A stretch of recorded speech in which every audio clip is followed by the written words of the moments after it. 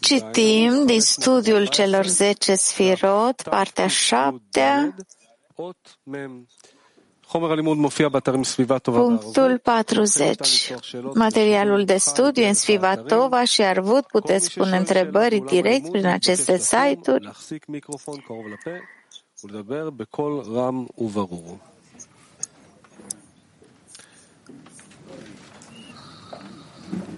אות מם, דברי הארי. 40. Cuvintele lui Ari. Este simplu. Ahoraim de Abba Veima nu au încetat să coboare până la sfârșitul spargerii celor 7 chelim.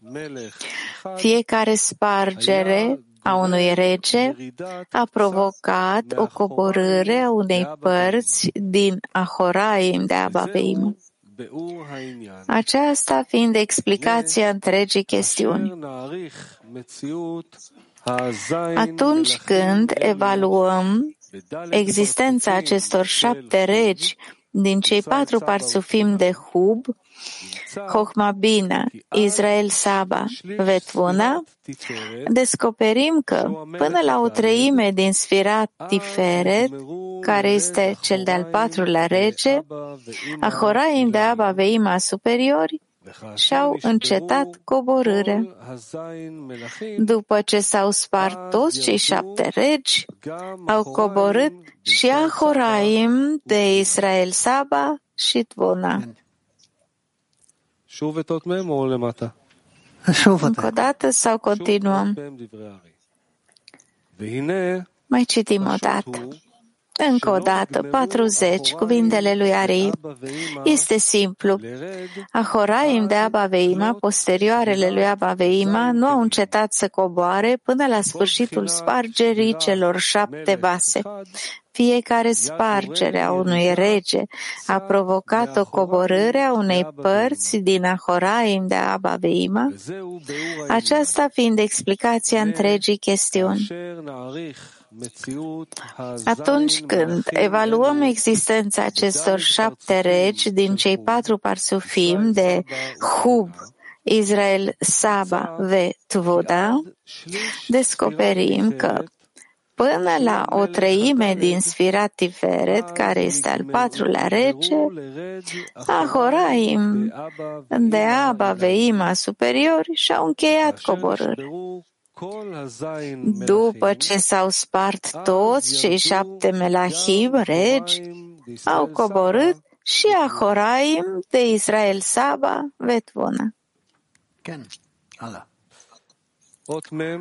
Da, continuăm.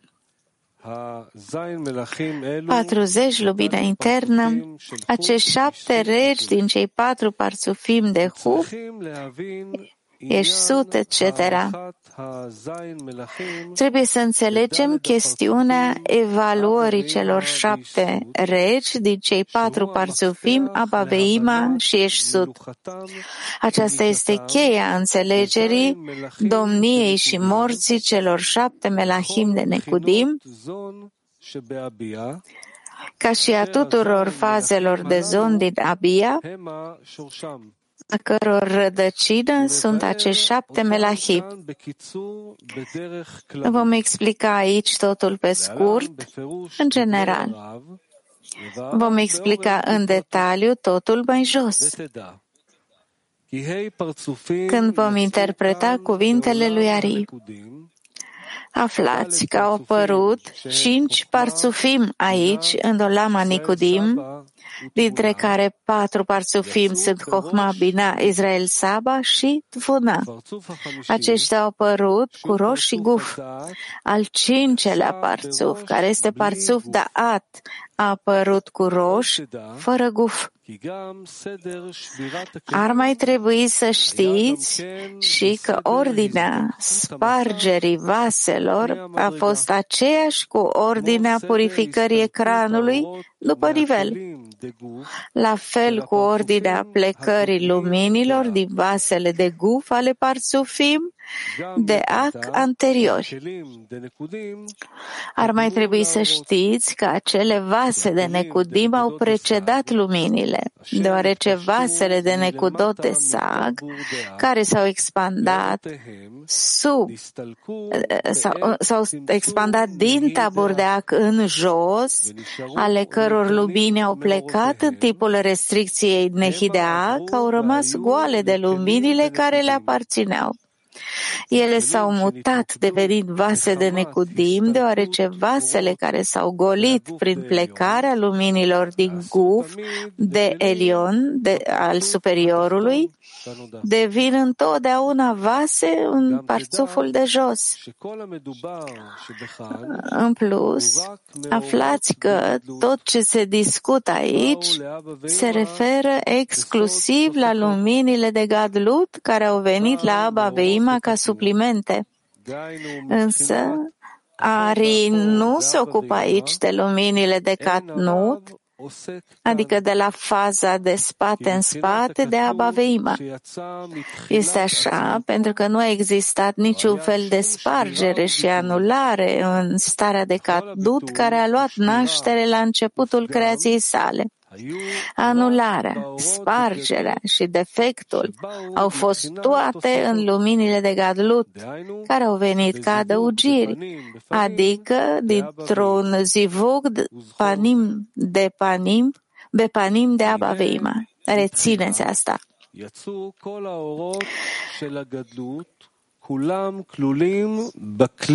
În primul rând, toate luminile de Gadlut au ieșit încorporate în cli de Keter, adică în nehi de Keter. Este așa deoarece Keter, care este al doilea roș, nu a luat pentru el însuși nicio parte din acești mohin de Gadlut, ci doar pentru că aceste reînnoiri de lumini vin în mod obligatoriu din Ein Sof și prin urmare această lumină nouă trebuie să coboare, să se reverse din Ein Sof prin toate rațiunile care preced acest parțuf care primește și extinde noua lumină. Din acest motiv se consideră că ea coboară din Ein Sof și atârnă în jos, nivel după nivel, până când ajunge la primitor, care este consecința tuturor nivelurilor care îl precedă.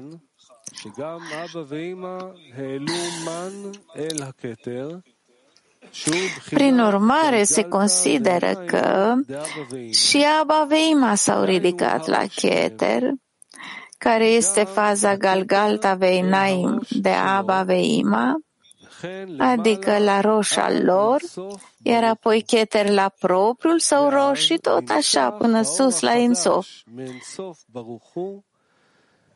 Atunci a fost extinsă noua lumină din Ein Sof, prin toate nivelurile, până când a ajuns la picătura de zivug de Galgalta Veinaim din Keter, care sunt hub din Keter. Picătura se îmbracă în noile nehi de Keter, adică nehi complete, care pot fi arătate în afară.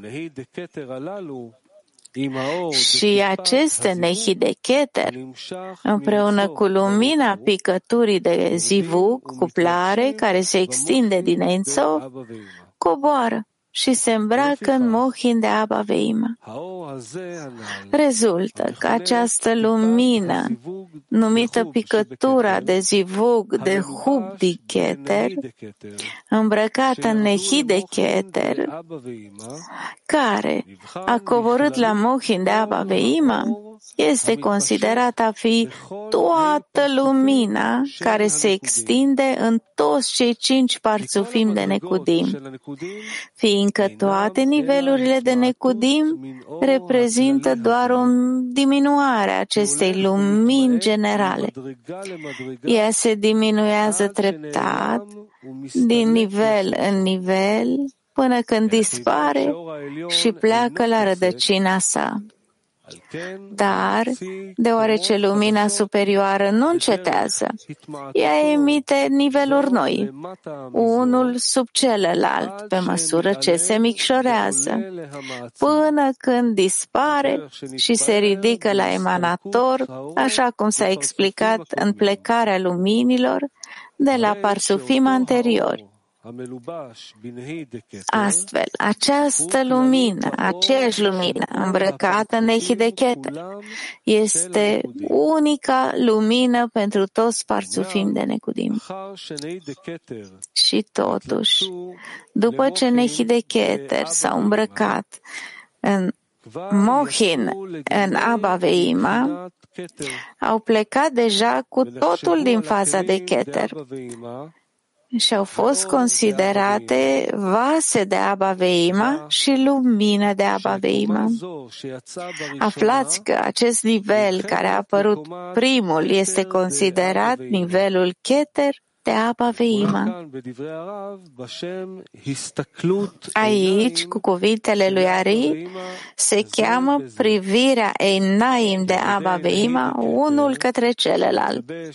Este așa pentru că prin Nehi de Keter, care s-au îmbrăcat în ei pentru Mohin, ei s-au cuplat panim be panim, Einaim ai lor s-au deschis și ei s-au privit unul pe celălalt, ceea ce înseamnă un zivug de gadlut la nivelul Keter de Abba Veima. Prima expansiune a nivelului Keter de sus în jos are loc în regele Daat.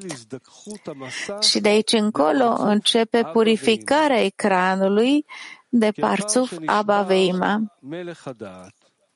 Este așa pentru că, după ce regele Daat s-a spart, ecranul s-a purificat de faza 4 până la faza 3, iar nivelul Hochba de Abba Veima a luat naștere de jos în sus.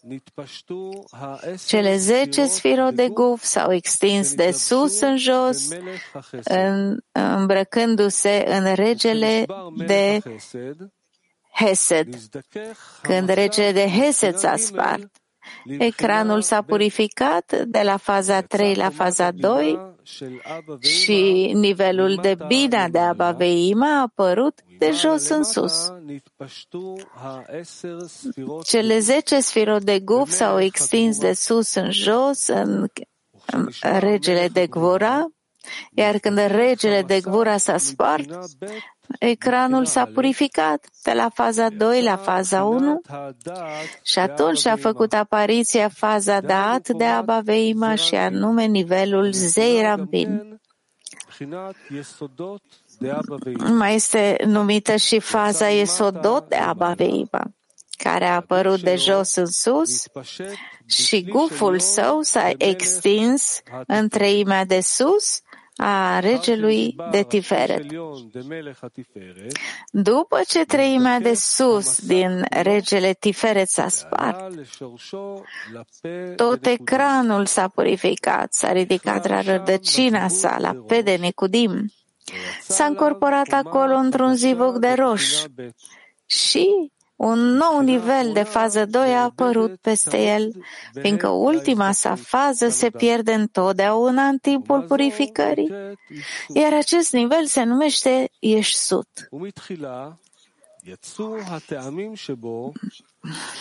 Mai întâi au apărut ta'amim din el, gusturile, care sunt roș și guf de prima expansiune, Hitpashtut Alef. Roș se numește privirea Einaim de Yeshut unul către celălalt și știți deja că ultima fază de îmbrăcare rămâne în masar, însă se extinde doar în vasul de Keter numit Ta'amim, gusturi.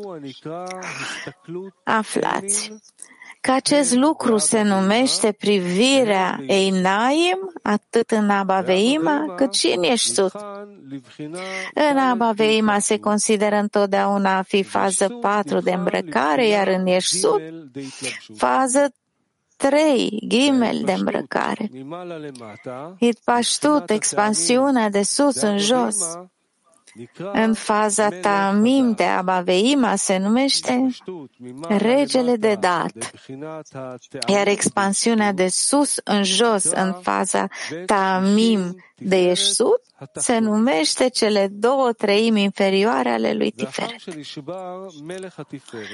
După ce regele de Tiferet s-a spart, ecranul s-a purificat de la faza 3 la faza 2 și a luat naștere faza Yeshut de jos în sus. Guf al lor s-a extins de sus în jos la regii Netzachod. Când regii de Netzachod s-au spart, ecranul s-a purificat de la faza 2 la faza 1 și dat de Yeshut și-a făcut apariția de jos în sus, numindu-se Yesodot de Yeshut. Guful său s-a extins și a coborât la regele de Yesod, iar când regele de Yesod a murit, ecranul s-a purificat de la faza 1 la faza de Keter. Atunci, faza Malchut și-a făcut apariția de jos în sus și guf al ei s-a extins la Malchut de Necudim. Când vasul Malchut de Necudim s-a spart, ecranul s-a purificat în întregime și s-a ridicat la rădăcina sa din pești, acolo unde a fost mai înainte încorporat într-un zivuc de roș. Însă, doar grosimea de fază 1 a mai rămas în el, deoarece ultima fază, adică faza 2, s-a pierdut în timpul purificării. Nivelul de Zeirampin, care este faza de dat și care va fi explicat mai jos, a luat naștere pe el. Și acest nivel de dat nu are expansiune de jos în sus, așa cum vom explica mai jos. Astfel, am explicat pe scurt toate nivelurile care au apărut în Necudim. Primul nivel este Abba Veima, pe masahul ecranul de fază 4 și fază 3 împreună. Gusturile Tamim din primul nivel s-a extins în regele de dat, iar Necudot din ea sunt cele 3 niveluri care s-au extins unul sub celălalt, sub forma celor 3 regi, Hesed, Gvora și treimea superioară a lui Tiferet. Apoi și-a făcut apariția al 2-lea nivel, numit Yeshut, Tamim ale sale, care au apărut peste cele 2 reșimot de fază 3 și fază 2, s-au expandat la cele 2/3 inferioare ale lui Tiferet. De asemenea, Necudot, punctele din el, sunt cele 3 niveluri care s-au extins unul sub altul, sub forma celor 3 regi, Netzach, Hod, Yesod și Malchut. Apoi a apărut al 3-lea nivel, numit Dat. El are doar o fază de jos în sus. Și ar trebui să știți că aceste 3 niveluri, Chochma, Bina și Dat, sunt Neshama, Ruach și Nefesh.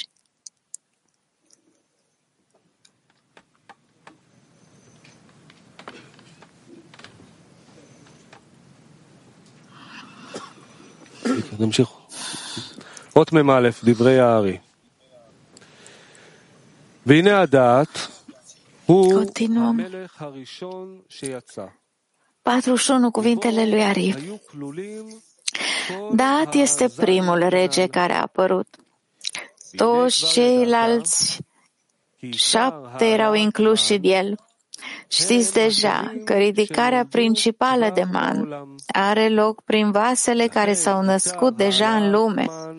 Rezultă că până acum ridicarea de man a avut loc în principal prin Dat, care a apărut primul în lume. Am explicat deja că la început nu a fost nevoie de man pentru Abba Veima, ci doar de ascensiunea dorinței, Când se scrie că acești 7 regi erau man, nu înseamnă că ei au extins Hasadim și Gvurot, fiindcă acestea fuseseră extinse deja la început. Dovada acestui lucru este că ei au întors Abaveima Padnim Bepadim și după aceea Hohma a plasat acești 7 melahim în Bina. Astfel nu putem spune că ei erau man pentru Bina, ceea ce înseamnă că ei i-au plasat pe aceștia în față în față, pentru Abaveima, prin ridicarea de man, atunci când se găsesc deja în Bina. În plus, în acea stare, au extins în continuare Hasadim și Gvurot, la fel ca la început. Ne vom întoarce la situația în care, după ce lumina de dată a apărut și a intrat în vasul său, a ridicat man și a extins Hasadim și Gvurot în Abaveima. Este așa pentru că Da'at constă din Hasadim și Gvurot și deoarece cei 7 regi erau incluși în el în acest timp. Din acest motiv, el a avut forța de a coborî Hasadim și Gvurot. Dar, deoarece ceilalți regi nu ridică man, fiindcă ieșirea nu era încă și pentru ei, ci doar pentru Da'at, este imposibil să se coboare mohin compleți, ci doar când zon sunt împreună. Ca atare, ceea ce a coborât Da'at au fost fazele de Hasadim și Gvurot din Roș și Abaveima superiori pe locul lor de Da'at, care seamănă cu el așa cum procedează el.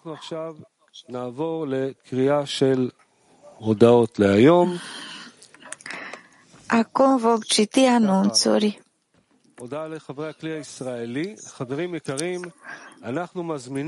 Pentru membrii cliului israelian, dragi prieteni, vă invităm la o seară, o experiență cu înțeles, cu tema O singură națiune. O seară de conexiune, conținut bun pentru suflet. Scopul este întărirea, sprijinul poporului Israel în aceste vremuri dificile. Va fi muzică, vor fi lecturi, prelegeri.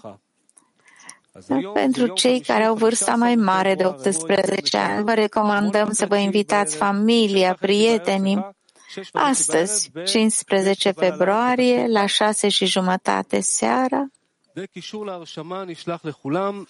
în centrul din Petah Tikva. Link pentru înregistrare. Linkul a fost trimis tuturor. Au mai rămas doar un număr mic de bilete. Transmisia de astăzi la 12, lecția de prânz. La 5:30, Tes. La 7:30, Zohar. My dear friend, please take my hand and lead the way, and we'll rise and step together every day.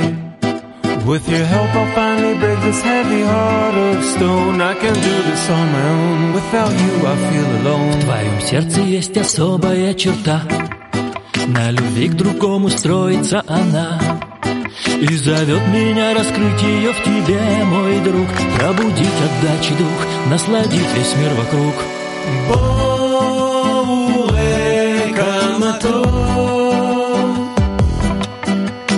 בוא נגלה שתבואו לאור, יחד נחבר את שברי הנשמה, מי לא לשמה נבוא לשמה. El amor de nuestra unión calentará los corazones de toda la humanidad, gracias a la fuerza de nuestra plegaria.